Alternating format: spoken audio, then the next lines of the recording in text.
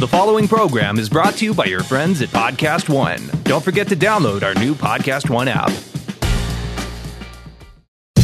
Podcast One presents Starving for Attention with Richard Blais, an entertaining behind-the-scenes look at the world of food, where you'll hear from anyone and everyone from the culinary industry, including restaurateurs, TV hosts, celebrity chefs, producers of your favorite cooking shows, and many more. Now, here's your host, Richard Blais.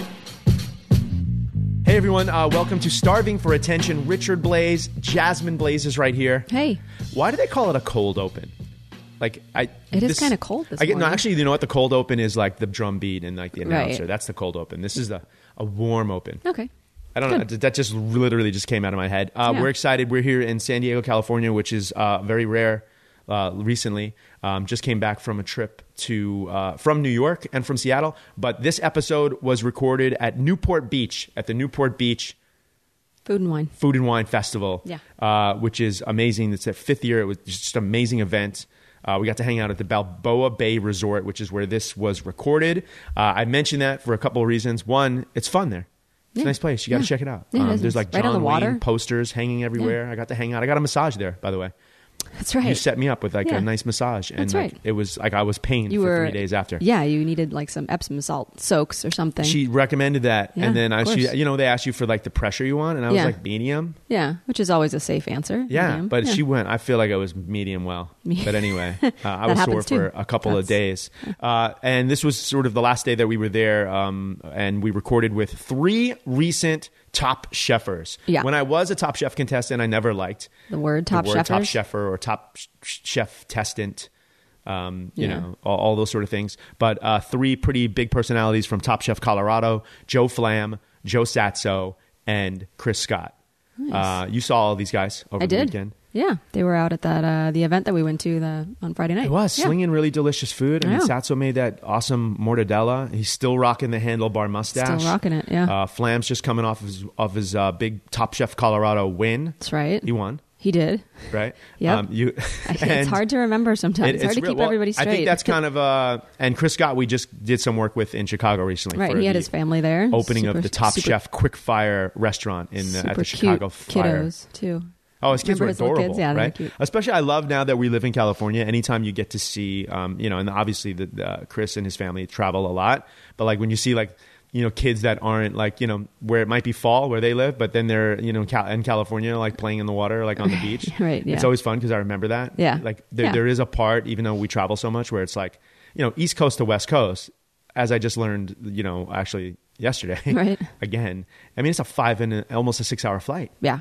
Yeah, it's far. I mean, it's the same distance from New York to LA, New York to San Diego, as it is from New York to London as far as time. Yeah, it's a good stretch. Think about that. It's kind of crazy, Yeah. right? Yeah. But always fun to see the Top Chef family. And what I loved about these guys as we get into, their life after Top Chef, which, believe it or not, they didn't know was a show. Believe it or not. That's totally believable. I mean, it is believable. I think most people would believe Only you. 33 other people know that it was a show.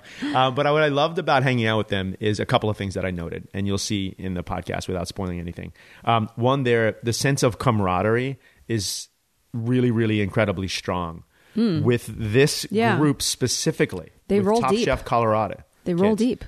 They roll deep, right? There were 5 or 6 of them here at this event. Yeah. For sure. Which Right. is more just a booking thing. I Yeah, guess, maybe. Yeah. From the festival. No, but I see them. I mean, I follow a couple of them on Instagram, and they're together a lot. I feel like at that. events and things like that. So I mean, it's obviously by decision. Yeah, and it's not a lot of the seasons before them had mix of old and new contestants. That might be part of it. Okay. But there is something interesting about this group that they stay so together. Now they're only 6 months or so after their, Right, the yeah, end they're of still their pretty season airing. Fresh. And I think there is this interesting orbit, right? Of you get sort of shot off of Earth into this orbit, and then there's this gravitational sort of pull of how long you stay connected to the franchise or the brand, whatever TV Until you show just it is. wing off into space. Right, until some nuts and bolts either start coming off of the ship, or you escape the gravitational pull and, Sure. and go into space and figure out your own things, or until you get pulled back down to earth and crash. Yeah, there you go. That's good. Good analogy. I think that is true. So, and I don't know if they quite. You can't really realize it while you're in it. But now, like a show like Top Chef or any of these shows that have these long arcs, I think there's enough history where competitors can look to other people and be like, okay, well, here's a Richard Blais, or here's Carla Hall or Brooke Kristen Williamson, Kish, other people that have competed on the show, Casey Thompson, and what are they doing, right? Right. To kind of figure out their world, but they are really together. It's interesting. Like your season wasn't like that. Even your All-Star season, where like you guys all knew each other a bit more professionally, definitely isn't like that. It is. I mean, I wonder if it's like a learning curve, like if it's a curve of like the history of the show, eventually, coming back around. I think there was a part early too where you don't realize, you don't realize when you're shooting season 3, 4, 5, right, that there's going to be a season 20 potentially. Right. Yeah, that's true. And so that roster gets more filled. Yeah. And I think also there's a natural inclination. I think like when you first come off, especially if you do well, to sort of, I'm doing my own thing now. Like that was great. We were together and we liked each other, but we're not going to live in a house for the rest of our lives together. But that's not how these guys are doing it. Seems like not. At least again, like they're really unified front. And I think they even mentioned it in the podcast. I think one of them says, I don't know if it was one of the Joes or Chris, but like someone says, we're stronger together. I assume it was one of them. It had to be one of them. Yes. But they are stronger together, which is kind of interesting. Yeah. And they're all doing the things. Yeah. That kind of happen when you're. Is it like 6 an months. ABC, like after Top Chef? I feel it is like one. Okay, let's do the ABCs real quick. And you're a super fan, but also someone who obviously is close to close to one of those spaceships that's hurtled out of control and close to the Earth, careening many times. Yeah. You lose something big right off the bat. Absolutely. That's like the number one thing that happens to everybody. Yeah, and your restaurant closes, your wife divorces you, your girlfriend, boyfriend, your boyfriend breaks up with you, is gone, your restaurant partner sues you.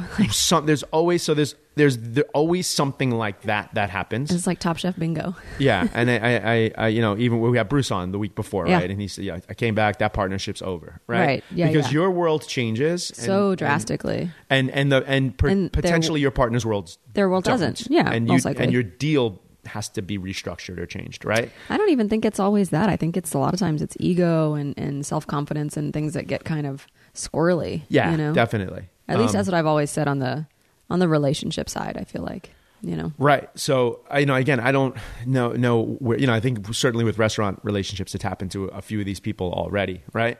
Yeah. But you lose something. What's the second thing that's almost guaranteed?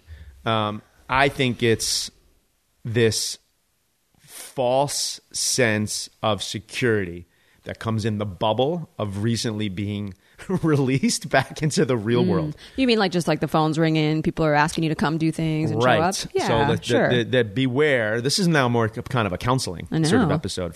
Like beware of the false bubble that like we're quite honestly these 3 chefs are in right now. I'm not saying it's false for them, but I'm saying... No. I think what you're saying is it's more that people are reaching out to you. People want you. You're hot. You're so people want you to come. Hot, baby. They want you to be in their magazine. They want to do interviews. They want you to be on a show. They want you to come to their festival. But that doesn't last forever. Right. Is that what you're saying? Definitely. I mean, even just using Top Chef as the example, there's another season right around the corner that's going to air here. Yeah, and Bravo will use you for a while too. Like Bravo will say, "Hey, we want you to come to this thing. Hey, we have upfronts. Yes. Hey, come to this." But that, again, has and let's a time be clear, lapse. when we say use, we mean utilize. We mean you're getting work, right? Right. Like this is a good time. The fact is that this is a 6 month, if you're hustling hard, maybe you can turn it into 8 months, 12 months. If you're Kitsuji, you can turn it into a couple years. If you're a Richard Blais, maybe you can try and turn it into a career. I don't know. Yeah. And if you're a star like Carla Hall, it just happens. But it doesn't last forever. Well, I think it's always a grind. I mean, we heard that even from Carla on her podcast. Like it's always a grind. It's all and I think the achievement unlocked, the thing that you picked up, the thing that Fabio, Carla, some of these people that have continued to make this a career, is that you can't wait for those calls that are coming now in the first couple months. You can't wait for those calls to continue, right? I mean, that's like the biggest thing. Even myself, right? So you think now that your world changes. Okay, every day I'm going to look in an email box and it's going to be someone inviting me to come do something that's fun and cool, even if it's just that. Yeah. And then I think a lot of us, maybe even more the younger people though, but they think that, okay, I'm a chef who usually doesn't get paid really anything, and I work 16 hours a day, 5 or 6 days a week, most likely. And now I can just go to one festival each week, and that's my life, and it just does not last forever. So like, my final consultation is, what you're saying is just to grind it out. And figure out a way to ride the wave while it's there, and then figure out how to get back out and get another one. Absolutely, enjoy it, but you got to keep hustling. And like, if it's and you don't necessarily have to choose. This also comes up. I think we talk about all the time on this podcast, TV versus like restaurants. Right. I was just going to bring that up. Yeah. Were you? I was going to say, like, what do you think about the contestants that come off and then eschew restaurants almost completely? Right. We know a couple, really.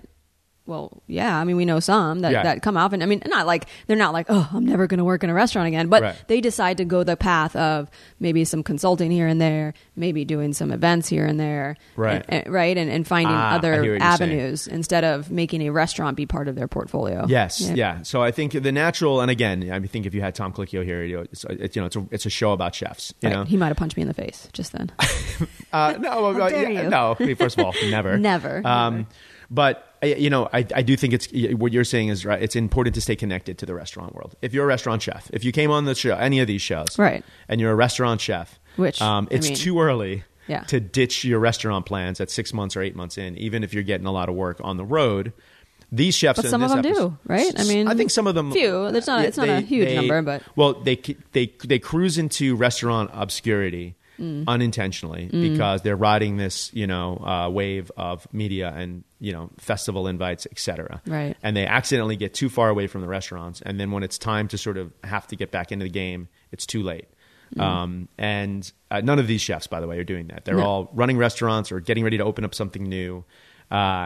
At the same time, I think it's really easy to forget. Even it was really awesome in the Kevin Gillespie interview. Like, I love when someone who's reached super like successful status, like Kevin, is like, no, like, I understand what Top Chef did to me. Like a Michael Voltaggio, Kevin. I think they understand. These guys have been out of the game now for a while, and they like respect that family and what it did for them, even as they push through and create great food in new restaurants, etc. Yeah. Lots of fun. Those were two. That's two. Was there a third thing that always happens when you get done?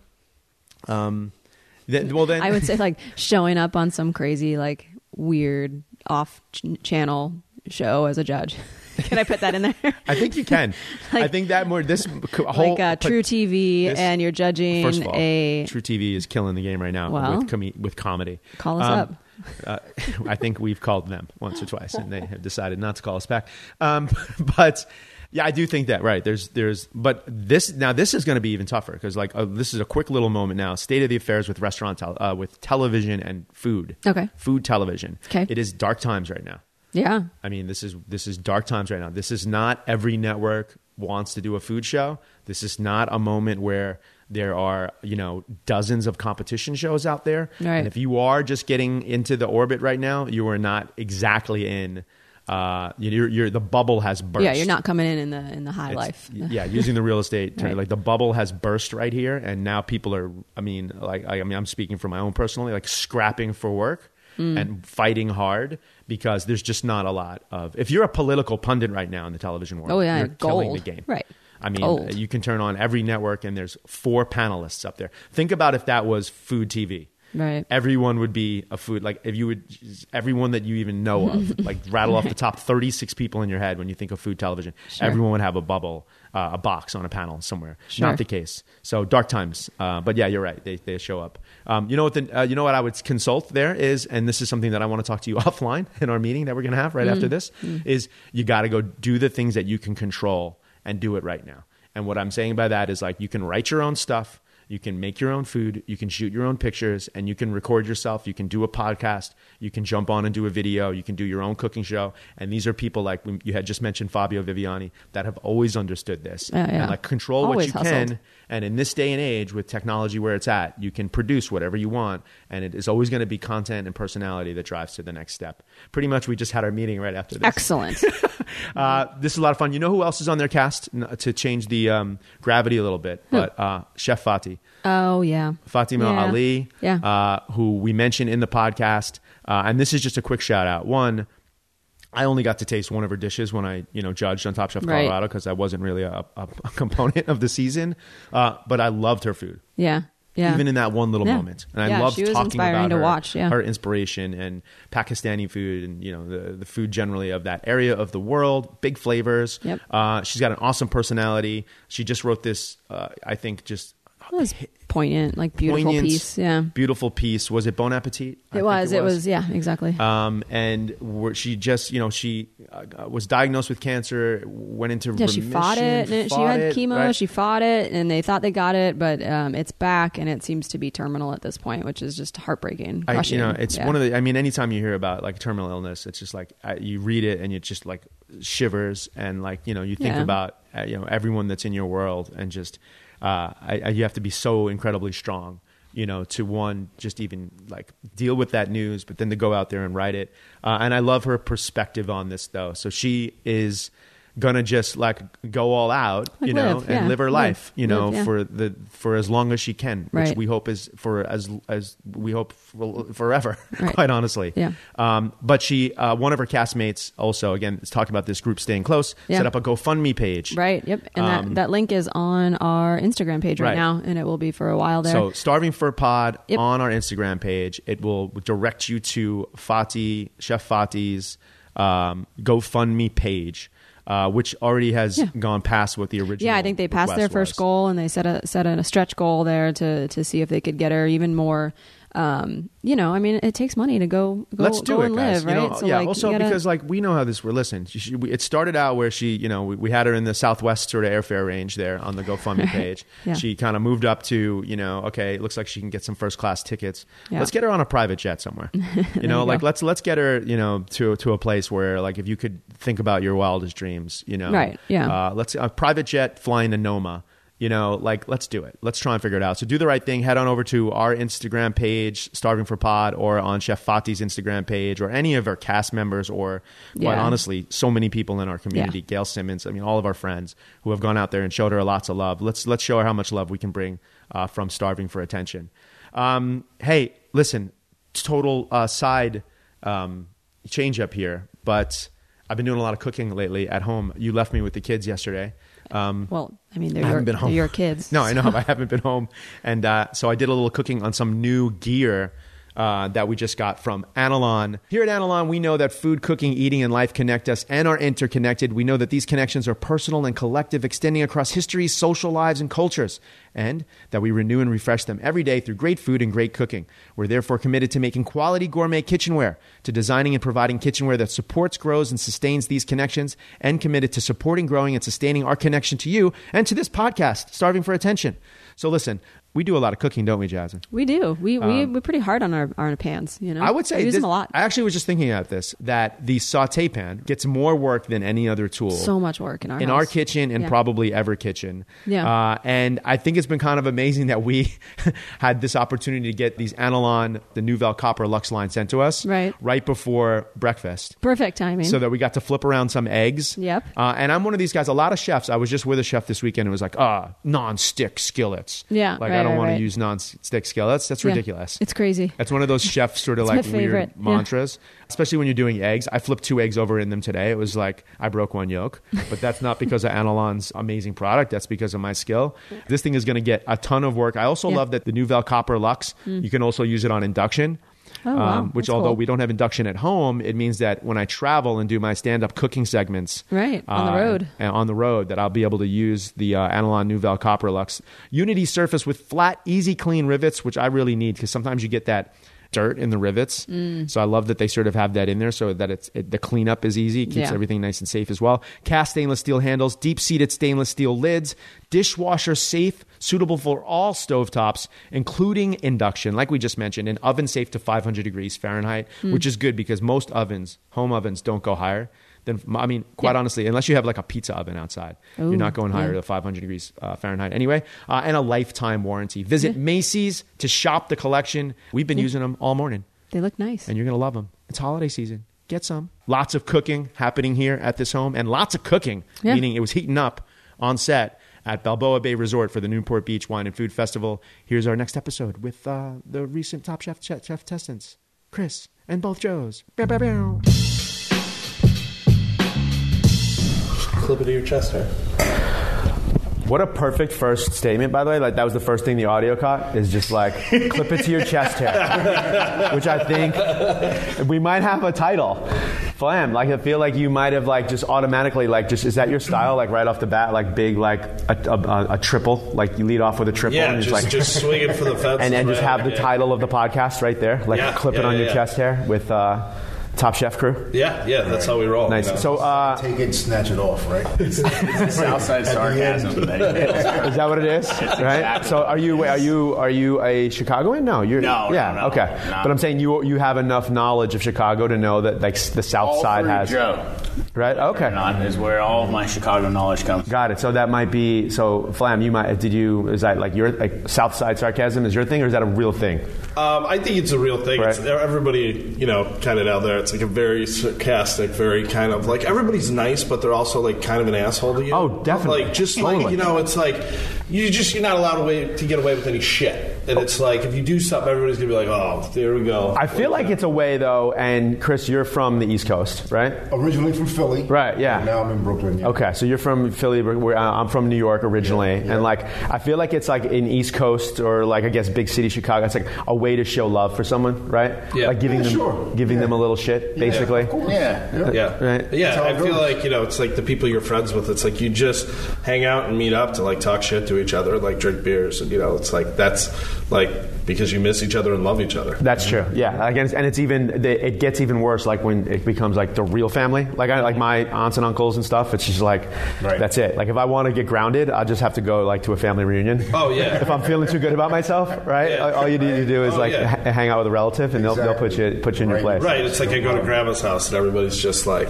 well, you don't know anything about anything anyway. It's like, all right, great to see you guys. Speaking of relatives and family, we're family now, guys. Like I don't know, like I mean, I don't. Do you feel that like everyone who's gone through the show Top Chef, now that we're all alums, like that there's a sense of like fraternity, sorority, like family. Absolutely. Yeah. It's one of those. It's like that kind of experience that you can't describe, and it's because we've all been through it. Right. We easily relate to it, and it's like you were there, you went through it, you knew what it was like to be in that house. It's go sitting in through a the room for challenges. 3 hours in silence by yourself is like, just like waiting for something. It's just like the weird things. No matter how many stories you tell about it, how many things you talk about, it's like there's still those weird little minutiae that it's like you see those people and you're like, hey, That's real. Right. It's like you've sat in a dusty prep room for 3 hours awaiting someone to tell you not talking horrible things about your food that you care so much about. Right. Basically, right? I'm getting goosebumps thinking about it because it's been a while for me. But you guys are all pretty much fresh out of the machine, so to speak. How long has it been since you guys like wrapped filming? Almost.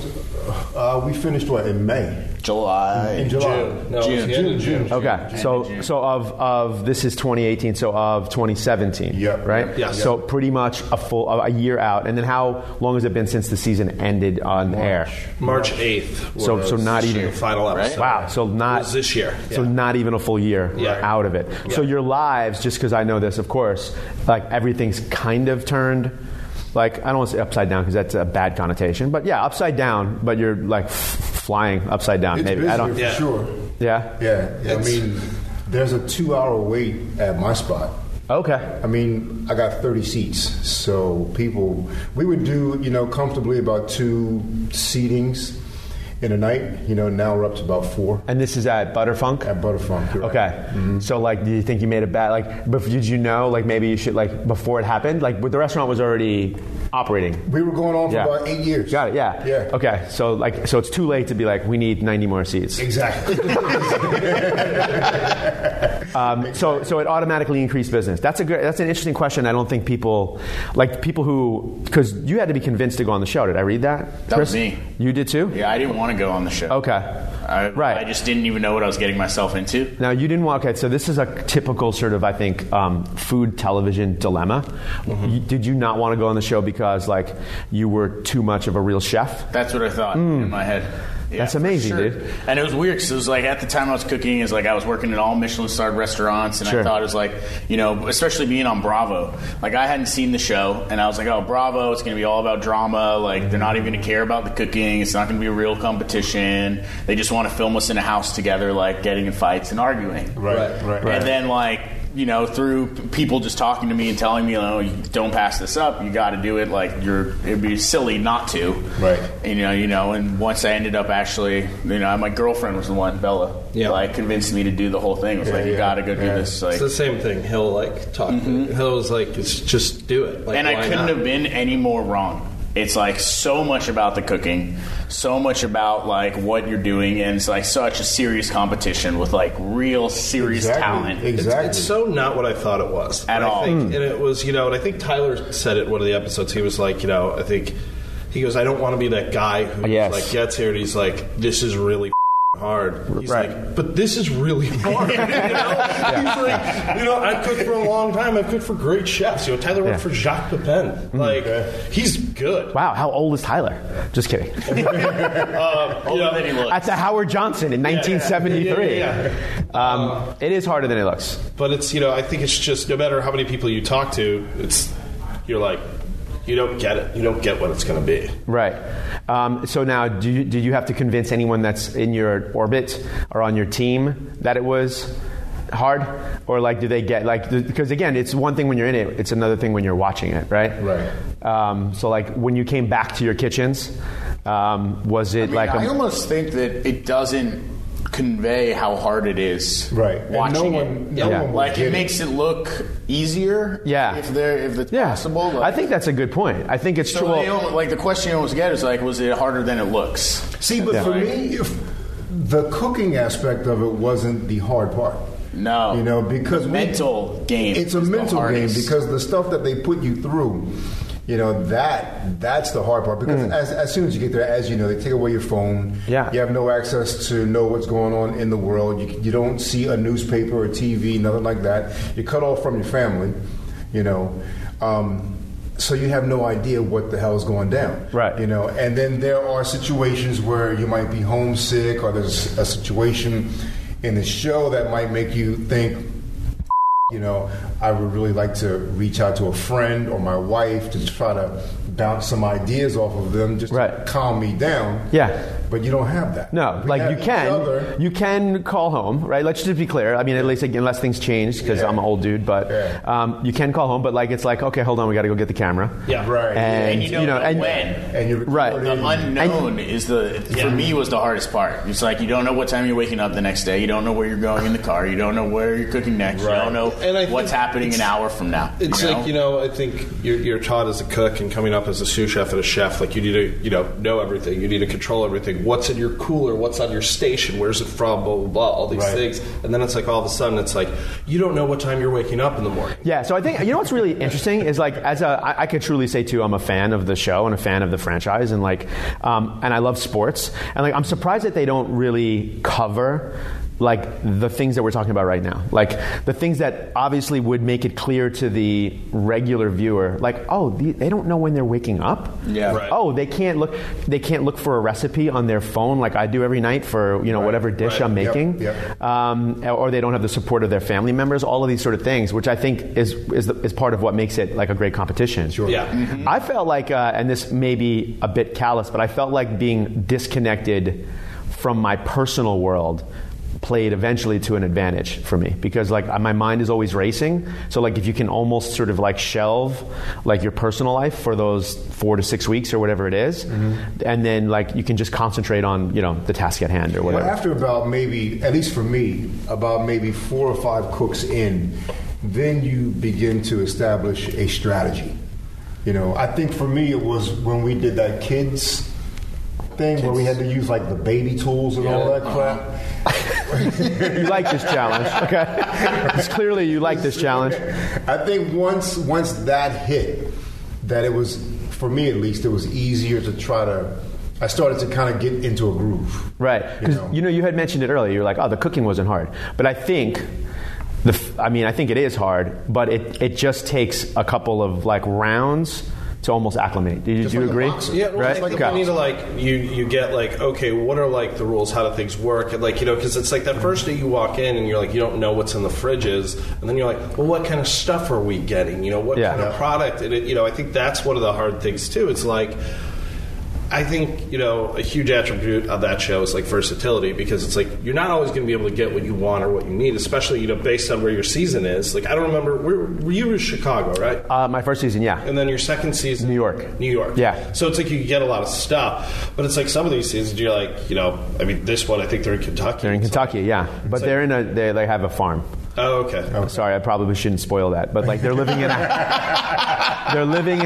and maybe this will air after the first episode, but they're living in a house where they're growing some of their own vegetables, actually. So it's an interesting angle. Yeah, that's cool. That's super Which is cool. It's kind of cool. But you don't know what you don't know. Then by the third quickfire, right? You know what the Whole Foods in Cherry Creek and Denver has. Every item on every shelf. Big shout out right there. You'll be doing a book signing there eventually, pretty soon. I also, once you also what about time, when you acclimate to the time, right? Yeah. Because that is one thing. I always say this story is there's always that chef, and probably it could have been all three of you. I don't know, because you're all great chefs. That first challenge where you're you cleaning off your cutting board every single time you move. You're doing certain things that are standard in a good restaurant, but that don't really apply cooking in a 20-minute challenge. Yeah, 20 minutes, 30 minutes. It's throw it on the floor. Right. No, I'm glad you said it. I'm glad you said it, because I'm looking at everyone's face trying to figure out, because some chefs will power through and just no, that's the way I do it. Right. I have to do it like that. And you're you just wasted 3 minutes, sanitizing your cutting board. You just said throw it on the floor. Literally, and again, because I did 2 seasons. By the end of my second season, I was throwing pots over. I was just whatever, David Letterman cue card style. It's with safety under control. Yeah, of course. But there is you're yelling behind when you were throwing them. Exactly. Not behind. Exactly. Clear. But yeah, it's kind of nuts. And have any of you done now competitions on other television shows or live, or is it? We're permitted to do competition TV until next year. Yeah, we're still we in can do some TV. You're dropping some legal notes on us now, right now. That might be. I think that's a new thing. That's a newer thing where it's but they're that's my fault. You can't do any competition TV a year after. Right. From final air date. Oh, okay. That makes sense. It probably. But you're game or apt to do it, or are you done? There is one of those things too. I'm done. I'm never going to do that ever again. Well, at least for me, I always looked at Top Chef as the best of the best. You can go and do something like Chopped or beat Bobby Flay or whatever, but it's nothing like. Nothing like it. Nothing like Top Chef. Have you done them though? I've done both of them. Okay, there you go. And you did. Okay, so you have done other shows. Got it. Yeah. That was prior. That was 3 years prior. Right. Chopped, you said, right? Yeah. Right. Chopped. And the thing about Top Chef is that when we battle, you're bringing your best. Right. A lot of these shows that you see on these other networks, you're working with baby knives, or your hand is tied behind your back, or you got a blindfold on. Yeah. Come on, man. Cutthroat Kitchen is an amazing show. Just to be clear, as someone who's was before it went into hiatus, a regular sort of judge on that show and competed on it. I hear what you're saying, right? But you know how hard it is to cook with one hand and only baby tools. But is that fun? But is it fun? I found it just like Top Chef, and again, I'm not necessarily defending one show or the other, but just like Top Chef, is it fun cooking in 15 minutes out of, Top Chef has cooked out of a vending machine before. Maybe you guys didn't do those challenges, but there's always a little silliness to it. But then there's always something to be learned about, oh yeah, well, if you only have one hand. I don't think, a show like Cutthroat Kitchen, it doesn't show who's maybe the better chef, but it's more just a fun competition. Yeah, you know what it is too? When you lose on a Cutthroat Kitchen, you're not too upset about it. Right. It's not because you're a one-handed knife fight. Right. It's different than Top Chef. It's hard not to take it totally personal. Mm-hmm. And I think I don't know. I think those shows are fun. I think the weird challenges though, and how I've described it to people, it's playing a game of horse versus playing one-on-one. Mm-hmm. And I felt that's how challenges changed. Top Chef. Some of them were hit it from behind the garage with one hand, with your eyes closed, and then when you got down to it, when it really started to get smaller, then it was like, okay, your best versus my best. Let's go. Nice. Yeah, I think that's a pretty great analogy, actually. Yeah, and also like such a Midwestern comment, like hit it from behind the garage. Yeah. Like you're not at Rucker Park. Like, you know, like you're shooting hoops like Hoosier style. The alley, man. Just crushing the game. I like that, like horse versus one-on-one. Did you ever feel, I mean, obviously at the end of the competition it becomes a little, did you ever feel like it was one-on-one though? Like, I mean, maybe at the end, of course, but like, because I think that's one of the challenges of the show is like, the kitchen is a team sport, right? And like that part of it is tough also, like to get used to. That like, no, it's really not, we're really not a team. Even though you have allies and stuff, and like, you're going to help each other, because I know you three guys, like, you're going to help pack for an event.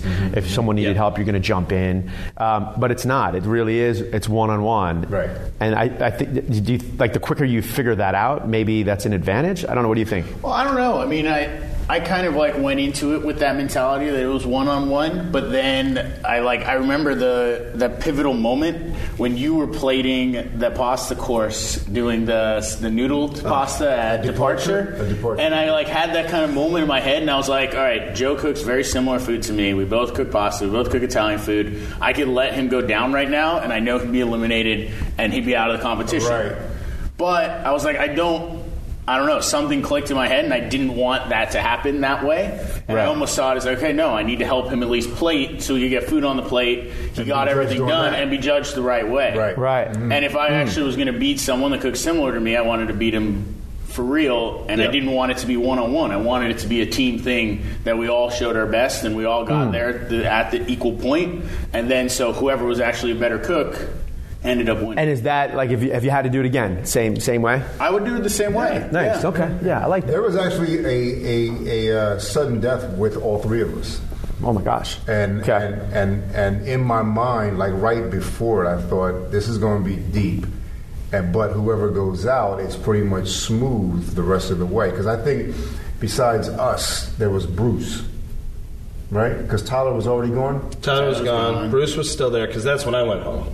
Right. And then later that day, Fati went home. Yeah. Wow, this is a day. That was a big day, huh? Yeah. Like these next two cooks are going to be hard, you know, because this is going to take some wind out of us.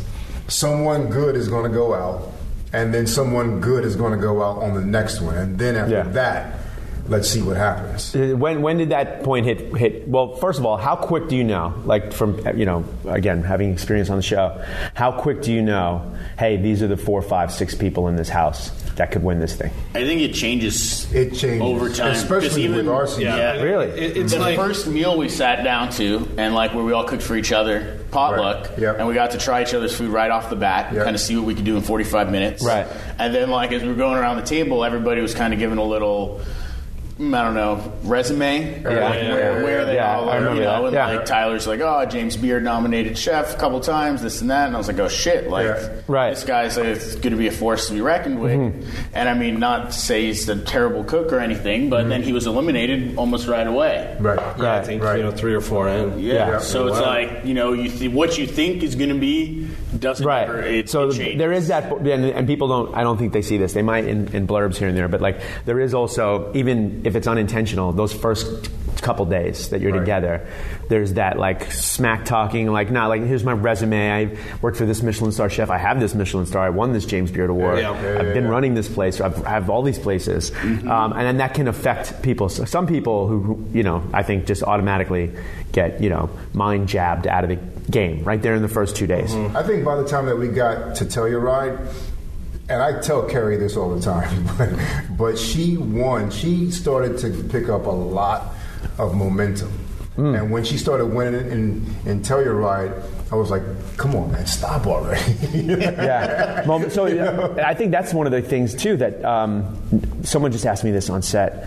I was doing Top Chef Canada. Do you guys know that they have... You guys know they have Top Chef and all these others, right? Sure. So I was judging Top Chef Canada, and momentum came up.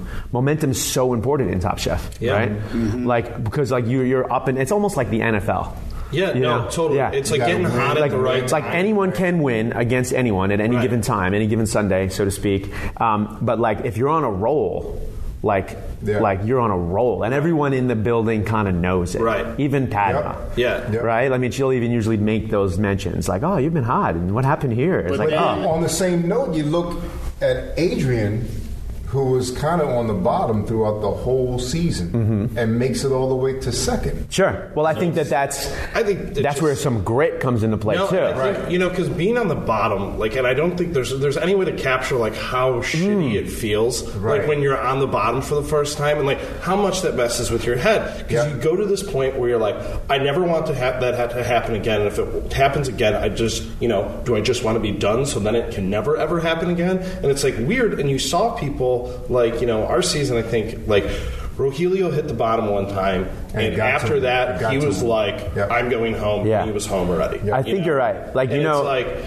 Adrian was on the bottom so many times, and she just like kept coming back. Well, yeah, you know what? Because then you kind of become maybe immune. Like you become immune to it. Right. You're like, because there's this now from the other side of the table there. Trying to make sure I'm not going to say anything that's going to be in trouble. But like, there's also this idea that like there may be 3 or 4 people on the bottom, whatever it is per challenge.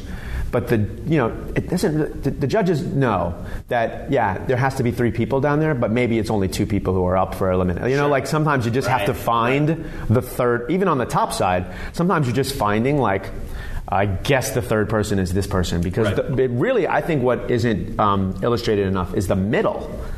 The middle doesn't really get the attention on Top Chef that it deserves. Because like, what did happen with those 4 or 5 people in the middle? In your season, did they?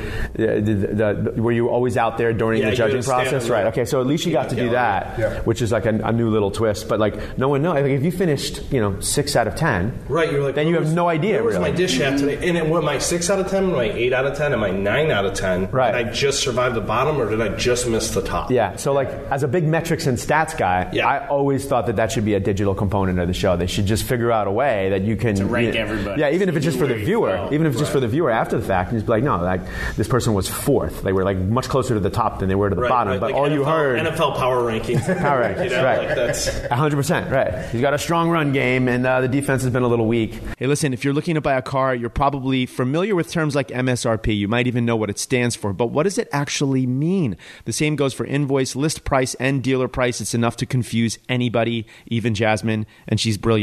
All you're really looking for, let's be honest, is a price that actually means something. Introducing True Price from TrueCar. Now you know exactly what you'll pay for the car you want, including fees and accessories, before you even get to the dealership. TrueCar dealers will show you the true price on cars like the one you want, all from the comfort of home. And how do you know if your true price is a great price?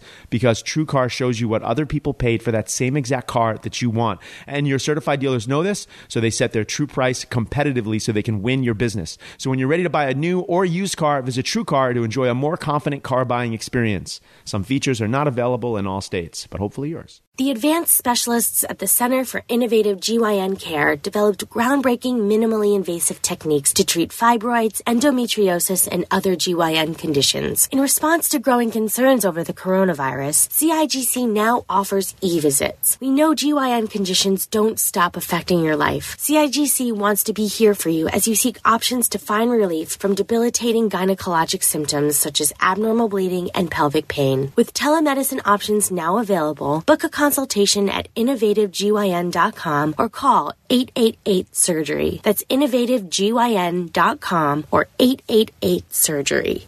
Make sure to stick around after this podcast to get the latest headlines from the AP News Minute.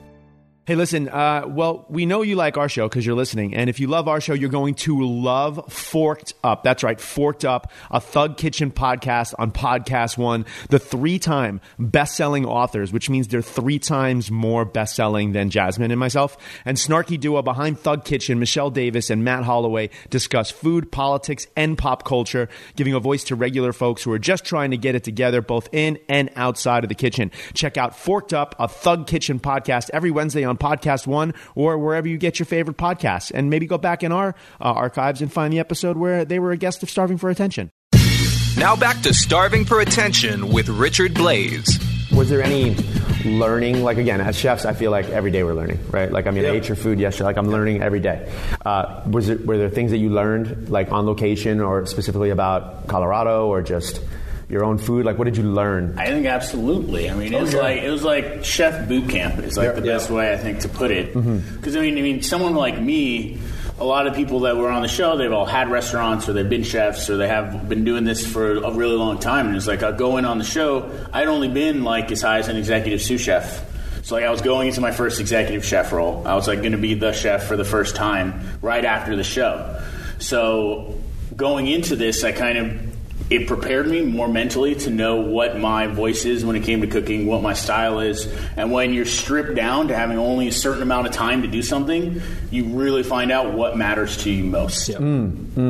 Like, and is it what matters to you most too, or just what matters to the plate of food? No, like most? To you putting yourself on that plate. Right. And like how if you only have 2 hours to do it, how are you going to best represent yourself? And you know you're going to have to make edits. You know you're going to not get things you would want to get done. Right. So what matters to you as a chef, as a person, that needs to be transposed onto the plate? And it was something for me like an invaluable learning experience. Going into this role was something I would have never... Yeah, I mean, I certainly think that if you look at Joe Sasto, where he was in maybe the first 3 or 4 cooks, to where he ended up, you really saw your particular journey to where he got better mentally, because he reminded me of like that young dude in the kitchen who just thought that his shit didn't stink. Right. And he was like, I know everything, to where towards the end, there was more structure and knowledge and everything about his particular dish, but more so his outlook about the dish, the respect for it, and who he was serving it to and why. Right. So you're almost saying like you kind of became your chef, like you became your sense of authorship kind of was formed on the show. It forces you to be concise. It forces you to have a voice. Like if you go any distance on it, because it's like you have to say. I think Joe said it really well. It's like you have to decide what are you able to put forth on a plate, and like what's really, really important, and like what am I trying to say about my food? What is my food? And even asking yourself that, especially coming from like I'm the chef at a restaurant, but it's not my restaurant. Joe is the chef at a restaurant, but it's not his restaurant. So right. It's, Chris has a very defined style. Like he knows who he is. He's a very mature chef. He cooks confidently in the style of food that he's done. And I think for guys like me and Joe, we were still looking for that a little bit when we showed up. It's like, this is the food we've been doing, but now we're trying to, if like, you came in for a challenge, and it's like I have to give you one bite of my food and say like, right, this is who I am. Yeah, I mean, and it is amazing how everyone kind of who does well kind of does that. Like has the ability to sort of be like, this is who I am, usually with like 1 or 2 bites of food. Right. Chris, what about? I mean, you go through the whole thing. Like, does it change anything about the way you cook, or? I mean, I think that when you're giving your food to people like Padma and Tom and Graham and all those guys who not only eaten good food on Top Chef, but they've been all over the world. And there are times when they would be like, you don't necessarily need to go this route with this dish. Like there was one time when I cooked at the governor's mansion, and I was trying to get all fancy, like doing pasta and components and stuff on the plate. And Tom said, really all you needed on this dish was just fish and sauce. Yeah. And you probably would have been in the top 3. Listen, that is a tough thing though too, because again, being on both sides is like, is that Tom's food? And this is a conversation I always have with Tom. It's like, it's easier to say that, but like he's also speaking from a sense of like he knows his food. So like he knows, a little piece of Montauk striped bass with a little puddle of a beautiful vinaigrette and a tomato from his farm, and like that's all he wants. But is that what the people want? But how much of that raises an interesting point. How much on the show do you then start cooking specifically for the judges? Well, I mean, at least for me, and I'm sure I speak for all of you guys, sometimes you can create a dish within your own mind, before you even begin to taste flavors and everything else.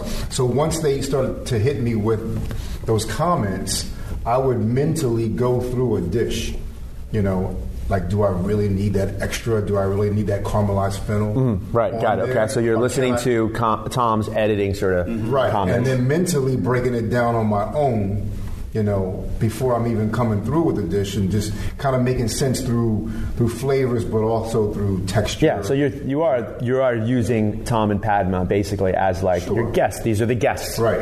They happen to be the two regular guests that come to the restaurant every day at the same time. And in the end, you got to play to those two. You have to, right. Because those are the cats that are telling you to stay here or get out. And that's being a good business person. But I think, the other thing that I thought was really cool is like you have all these, chefs come in and, when you look at if you look at any craft, and it's like for us to be able to sit in front of people who are the top of their game, the top of our craft, and put up creative things for them every day, and get real feedback of like, hey, this is where your food's at right now, or at least this dish is at right now. It's incredible. To cook for Daniel Boulud and have him be like, oh, this is what I think, or cook for Wiley Dufresne, Paul Liebrandt, Yeah. Bad guys from The Matrix. So then there's always the change up, right? What is the bad guys from The Matrix? That's how he was dressed. Paul Liebrandt showed up. Yes, being the most Paul Liebrandt. Did he have a falcon on his shoulder? I can't believe that. Yeah. That's why Paul Liebrandt should walk around in a black turtleneck and a falcon on his shoulder. Right. It's just he's so legendary, and I forget, somebody was like, they didn't know who he was, and they're like, who is this guy? And I was like, happens, right? That happened on my season too. There's you don't know who Paul Liebrandt is, and because listen, he's had a wild sort of career, where he's not in a restaurant all the time, right? But he's one of my favorite people too. Yeah. But he is legendary. I'm almost as sure we have to get Liebrandt on the show, but I'm sure there's no furniture in his house. No. There's it's marble, and there's a statue, and again, there's a falcon. Right. And the falcon only eats spherical beet and foie gras, pellets or something like that. And he lives in a part of Brooklyn that only he's allowed to live in. 100%. You have to there's a little underground entrance to get to. There's an evil villain. You said bad guy from The Matrix. There's an evil villain sort of aspect to it. There was a chef of mine who worked with Liebrandt, and Liebrandt, I guess, at one point in his career was a big banging his hand on the past sort of guy, and his rallying cry was just it must be more elegant. There's not really what is the direction behind? Yes. It must be more elegant. Oui, chef. Yeah, oui, chef. Absolutely. That's kind of so you guys are you would go back in a second. I don't think I could ever do the isolation time away from family again. My wife would, I think, literally burn all my shit on the front lawn if I even feigned the idea of disappearing for 2 months. Got it. Again. Okay. But I would do another competition. I got to be Stephanie Izzard's sous chef on Iron Chef. Oh, that's cool. When I worked for her, and we lost to Michael Simon, and it's gotta hurt. And it's I'm just see, now it's just a bunch of chefs talking smack. No, and so it's that's one that I'm dying to go back on. And now Steph's an Iron Chef. Yeah. So it's the idea. It's I don't think that show's coming back though. Yeah, I don't know. Bad news. Yeah. Yeah, but that's what I've always. From what I hear underground. That's what I've always wanted to go back and do. Yeah, that's a fun one. I've competed on both sides of Iron Chef as well. It's a different game, right? Yeah. So we talked about Chopped. To me, Chopped is really hard. As far as the truly at least when I was you mystery box and go. There's no hey, does everyone understand the rules? Did you guys do this on your show where I have a stupid question just so I can stall for my so many times. Yeah, just the water out here wet. The temperature of this room what is the temperature of the room right now? It's in your mind you're just right. Yeah. I love that too when I go back and guess, and you can also see during the quickfire when they're explaining the challenge, but the chefs are only looking at the table. Yeah. You're I don't care what this guy what he's saying. Yeah. But I do see that there's some quince paste over there and a mackerel, and I think that's what I'm going to go for. Yes. Did you have a specific strategy, a physical strategy? And what I'm saying is for me, especially when I go back to any competition, I'll be competing on something for Food Network next week. It's I'll run with a shopping cart in a parking lot. If I know that that's something I have to do. Right. So you ran. Right. So your strategy was when I get in the door and the time goes, I'm gonna physically move. Different strategies over here. Well, I think once I realized that I was going to be on the show, because I'm doing my own food all the time. Right. That I reached out to some guys that I knew that did the show in the past. Okay. And I went back to Philly and did a couple stages there, staged at a couple Michelin star spots in New York. And they're looking at me why are you here? Like, why are you here? And I couldn't say anything. Right. But I just wanted to feel what it was going to be like in a different kitchen, doing food that's not mine. Right.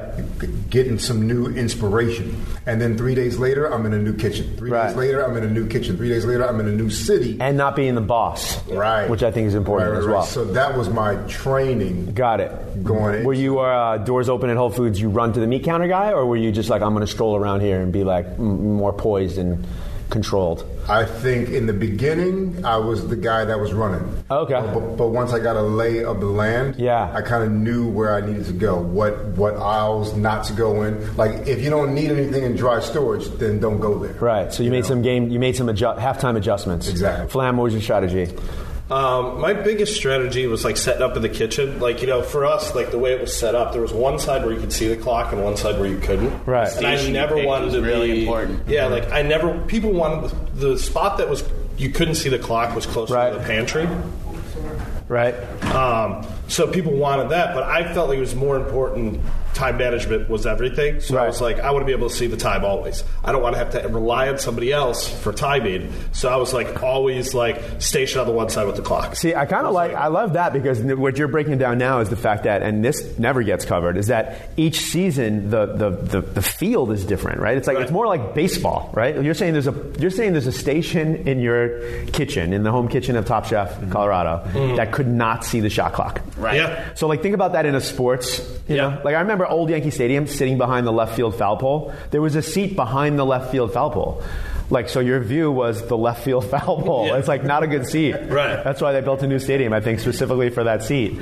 But like it is, like there's little nuance to like, are you on the side of the kitchen closer to the protein? Are you closer to the veg? Right. Are you closer to is the it random? stoves? Like, And the sink. But it was like... So, I mean, depending on what the challenge was and what we would be cooking, sometimes I planned accordingly on which side I wanted to be on. I wanted to be on the side near the refrigerators because I know I didn't need a lot of equipment, or I know I'm going to need the blender, the RoboCoupe, the juicer, and then I would position myself with those right behind me. So that was less movement, and like there's so much strategy that goes into everything that you do. You're spending a good 3 minutes with a bus tub gathering up all your shit. Yeah. It's I always tell people, like, if you don't know, like, if you want to know what it feels like, just do it at your friend's house.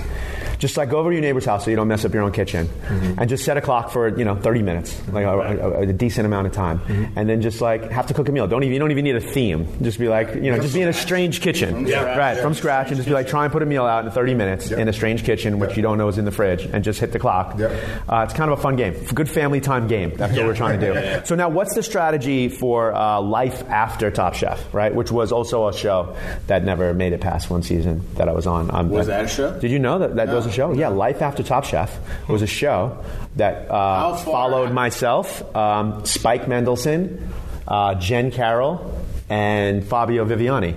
Through It was just like no, it was just so it just followed us around. Yeah, so how far find it on the after TiVo. Show were they focusing on? This was like 5 years. Yeah, this was.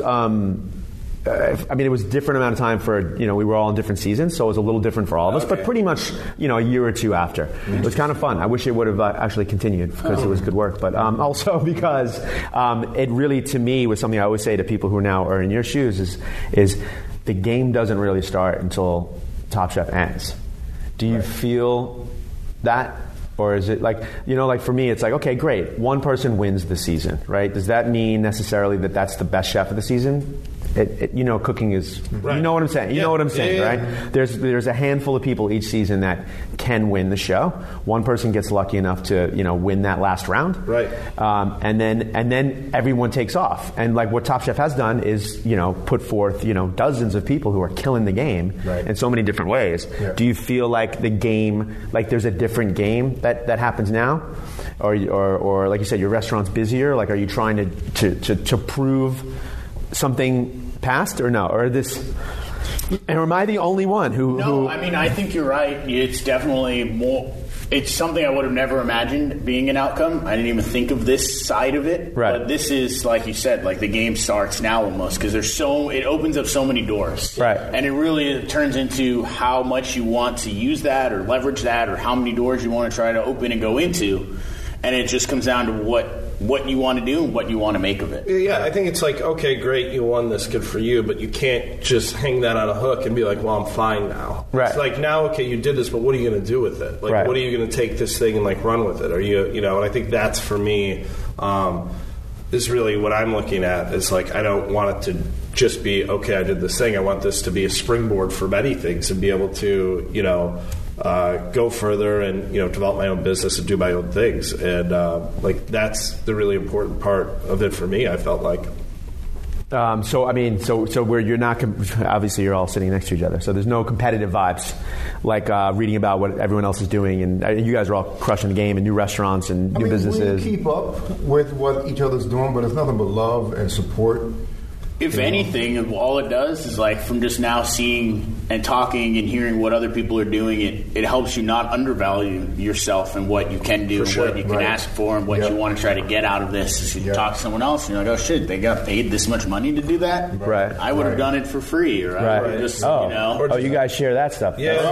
Look at that. And like talking to people, be like, hey, what's your deal with your business partners? Right. You know what I mean? What are you doing? How are your restaurants set up financially? And like, like people like Tyler is brilliant with that stuff, and me and him, like something I learned out there is like me and him would sit in the backyard of the Top Chef house like late drinking and like talk about business, and just like he's like, this is how I structure things, this is how I do things, and I learned so much from him, of like, okay, this is really helpful, this is really useful. A couple months ago, he walked me through all of his business plans and everything to help me set up and start working on one for myself. And like to have someone that's not something that happens every day. For someone to open up their business plan and give it to you and say, look, this is what I did, this is how I did it, this is how I structured it. And to have someone successful turn around and do that for you, it's like, just goes to show how close we all are and how much else you could get out of the show. Some of Tyler's investors are now my investors. We're about to open up our second restaurant in December. Okay, so you guys, maybe even more than a lot of previous seasons, it seems like you've kind of stayed as a family unit almost. Absolutely. Right? Yeah, we're stronger together. Right. I mean... it was weird. We were really tight, and I think it was weird, and it seemed like a decision from everybody. I think there's a point where it's like, you can go it alone, you can group off, or you could just decide, like, these are the people I'm with, I'm going to cook my best food, they're going to cook their best food, and like, I think looking at a competition less like, football or baseball or any of those things, but more, like you hear golfers talk about how, they don't try to beat someone, they're only trying to beat themselves. They're trying to shoot their best route. And it's like, if I shoot a 65 and you shoot a 62, like, I don't shoot 62s, I shoot 65s. Well, those guys are still making millions of dollars, even if they're three shots separated. Which would be great if you know what I mean? Where it's like, if we can create that. If you took third and you got $7 million, that's what I mean. Like in a Porsche. Yeah. Well, I mean, you can finish in the top 100 and still walk pretty good PGA. Right. Win more than winning Top Chef. Nice. Near the end of the show, we like to play a couple little games. You guys down for a little bit of fun? Yep. Okay, so this one, since there's three of you, you all come from Top Chef or worked with Top Chef Colorado. This is a most likely episode. So this is your yearbook, the end of the yearbook for Top Chef Colorado. So the answers can be, of course, yourselves, but I guess if you wanted to share the light with some of your other colleagues, we can do that. And you can just chip in whenever you want, right? Sure. So most likely to, Top Chef Colorado cast. Most likely to, this one might be tough because you might all just like jump to it real quick. Most likely to win a Michelin star. Now this is just, for the fantasy aspect of this, everyone's in a city that can earn a Michelin star, just so it's not. He has one. Yeah. For your, can I say B? For your own. Then this is your own space. I would say no. If everyone opened a restaurant tomorrow and talking Michelin stars, I think the first person I expect would be Sasto. Wow. Okay. Wow. Joe knows that food. He does done 2-3 Michelin star dining. He knows that food really well. You know what I mean? Amazing. Even with the handlebar mustache, like that. Does that go like do Michelin? It's a plus in every other arena, but I don't know about the Michelin inspector. I'm just saying. In San Francisco, you have to have it. Otherwise, you can't get reviewed. That is true. That is true. Northern Mountain, where the tips are like the rosettes. Yes. Now, have you ever been mistaken for like a mixologist? All the time. Okay. That's why I can't wear suspenders, actually. That's exactly what it is. There you go. That's a hard life. All right. There you go. Most likely to win Best Dressed. this is Rogelio. an Esquire or a Rogelio. The Vogue. dude showed up day one wearing like these brown loafers, and I'm like, why is this dude wearing church shoes in the kitchen? You know, and then like slippery wooden soles. and then like three. I probably would have went with Fati on that. I don't know. You had such a man crush on Roro. Rogelio was like the best dressed cat. Nice. Now that you say that, I totally, you know what I'm saying? I totally Okay. remember it. Yeah, Nice. dressed to the nines all the time. That's kind of amazing. Which you can get. It's tough sometimes. We had someone on my season who was that, like, shirt and tie. Yeah. Like every episode. Brother brought an iron. He would press his clothes and all that. Right. Yeah, I mean, it was That always made me feel pretty good on the show. I remember I roomed with Ryan Scott, right, and Fabio. So basically both of my roommates on Top Chef were like those, like, yeah, I'm ironing my clothes. This is the scarf I'm going to wear for today's quick fire. And I was always like, my head, your head's in the good spot. You keep worrying about what cologne you're going to wear today, and I'm just going to put on this white V-neck T-shirt and we're going to go out there and we're going to cook. I always loved that. I encouraged that more than anything else. All right. Most likely to post a selfie with Guy Fieri. Brother Luck. Brother. First of all, I'm surprised he hasn't already. yeah, no doubt. and Brother and I are pretty close on the DMs as well, and I think you're right. I think that makes a lot of sense, right? Yes. And everyone agreed right off the bat. There wasn't even a question about that. Okay, most likely Top Chef Colorado to get their own show on Food Network. Get their own show on Juicy Brucey Coleman, baby. Yeah. I can see that. Okay, Coleman, who was up in this room yesterday. Yeah. We're saying. Coleman literally knows everyone. Yeah, He knows everyone. Right. Okay. So because he's connected, we're saying that he might. But I felt like that wasn't a universal yes. Chris, I feel like you got another answer think there. That that with Fati's style, and people love her, that she could have something. For sure. Okay. I kind of like that. I think I'm going to take the Fati card there. Without I don't think there's any. anyone really out there that's doing authentic Pakistani stuff, right? Right. No, I don't think there is. And especially if you can do it and make it sort of like, I think that And food. she's fun and funny and. And I think I said it when I was with you guys for that one quickfire. Like, that food is so underserved. Yeah. Right. Like, just generally, especially like when it comes to media. Like, and we all, right? It's the type of, like, whether it's Pakistani, Indian food, like everyone chefs love that food. So good. Right? Absolutely. And it's like, who is going to pop off the Chipotle version of, Pakistani, Indian food? Like, if someone does that, they're going to do pretty well, which leads me to my next question. Who is most likely to launch a $1 billion tech business, a $1 billion food tech business? Wow. Okay, Tyler. Yeah. Oh, there you go. Back to the business plans. The businessman. Yeah. Back to the business plans. Okay, Tyler. we are So, going to like, say, weed tech food business. yeah. So getting in on the cannabis game right off the bat, which he's in, but I don't believe that he can launch that from Connecticut at the moment, or maybe I think he's going to have to come west I think he to has get to into the go cannabis to, tech business. Or go to Rhode Island. I think it's legal. Is it? Okay, Yeah, there you go. Next door. Of course. I mean, I would expect you to know what states. With okay, here we go. Next one. Who's most likely to head up on the Hill to do some political work in front of the Senate? Who's most likely to become more of a political activist? I can see that. She speaks her mind. She's so passionate about her beliefs and like. Claudette's been on the show before. Okay, there you go. I'm surprised you're not jumping in here, Chris, and just saying myself. Like, I feel like, offline before you jumped in, we loosely talked about how, like, you can have those conversations with your fam. And Yeah, I mean, sometimes I think that perhaps I might go a little too deep. okay. So if I approach a congressman, he might be like, all right, my man, just get the out of my face. Yeah. Nice. I mean, I say this because, Tom Colicchio, obviously, big activist. And I think the Top Chef family, every once in a while, different people get a chance to go up and do some kind of amazing things. And I have, because of Tom, been able to go up on the Hill and stuff like that and sit in a senator's room and talk about, like, kids' school lunches. I mean, I'm not talking about anything incredibly, politically, where we're at, but, like, the things like, we should have, better food for, like, kids and stuff like that. So the answer was Claudette over here, and I don't know. all right, I'm going to say Adrian. Okay, we're We'll saying throw Adrian out for that one. All right. Adrian getting a shout out. She's heading up on the hill. Okay, most likely to win an Emmy. Win an Emmy. So someone. Tanya. So this is someone go. Like, so you'd have to be in a movie. You gotta no Emmy. You gotta be a television show. You know, so Emmy. So you got TV. yeah Emmy's TV. If you want to change it to Oscars, we can do that. We can do who's gonna. I mean, Bruce will definitely win an Oscar at some point. Oh man. Nice. We can change it to Oscars. Is Bruce an aspiring filmmaker? Is he? He's got some acting. Isn't everyone in LA? Spot and do all those. It could be said. It could be said. Yeah. Okay. Yeah. So just he's going to accidentally fall into a role and potentially the Oscar parties.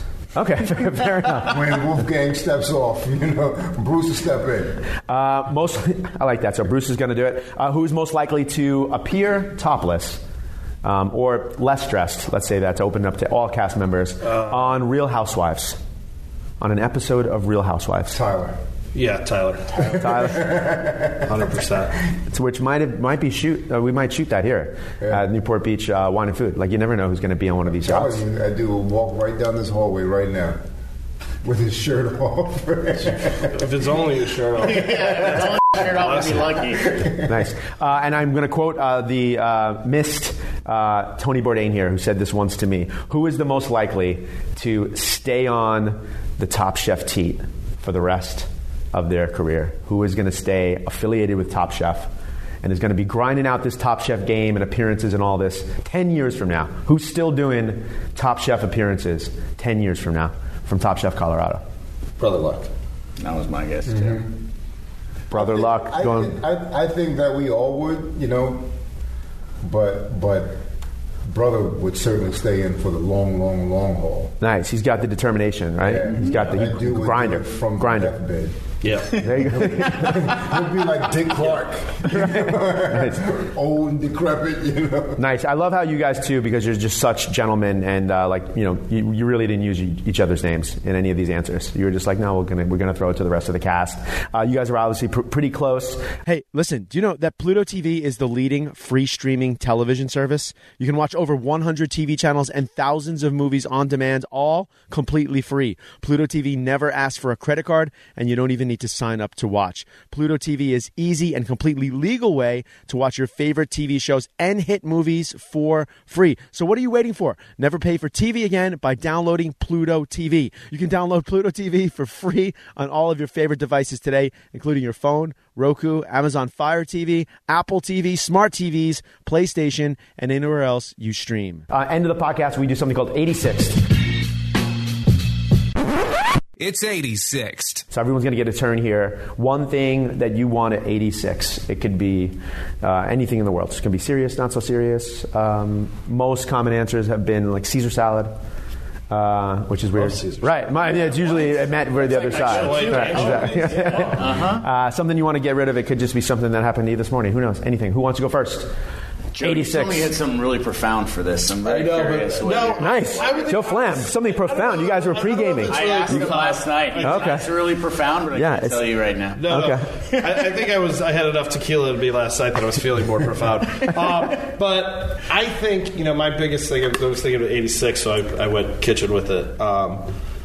I wanted 86, the idea of people in kitchens treating each other like shit. Okay. Like, I just don't think that should be a thing anymore. I just like, the whole militaristic kind of beat each other up, scream at people, just that whole style of cooking, I think, needs to go away. Yeah. I don't think there's any place for it anymore. I don't think it belongs anymore. I came up in kitchens like that, a lot of places like that, and I still see it, and it's like, you go to a restaurant, you see cooks, and they look miserable. And I think that, to me, is like hard to watch. It's hard to look at. It's like I feel like I'm watching those weird, like Sarah McLachlan animal commercials where they're like beating dogs in cages. Like, yeah, in the same way.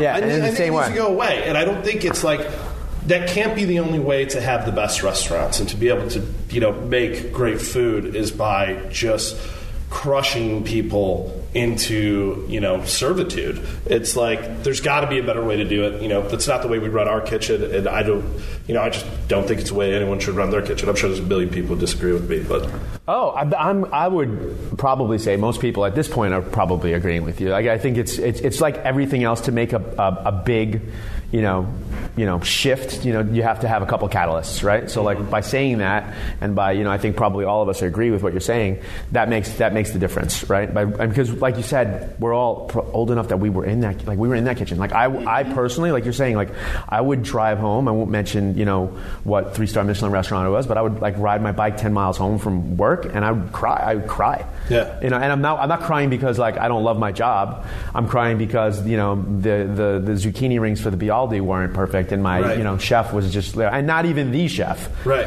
The guy one rung up the ladder from the executive sous chef who spent 14 hours shitting on you that day because it's like you're not good at this yet because you're a young cook. Yeah. And it's like I remember just like sitting, maybe in culinary school, like sitting on the red line going home. And it's like 2:30 in the morning, and just like sitting on the train with like my head in my hands, like what am I doing? I just spent my whole day getting like just tormented and screamed feel at. sick to your and stomach just on your way to work every day. Yeah, you're like, oh my god, whatever. And it's like, it's just like I've walked in some kitchens and you feel that tension, and it's like I want to like give everybody a hug and be like, guys, we're making future poop. Yeah, it's future poop.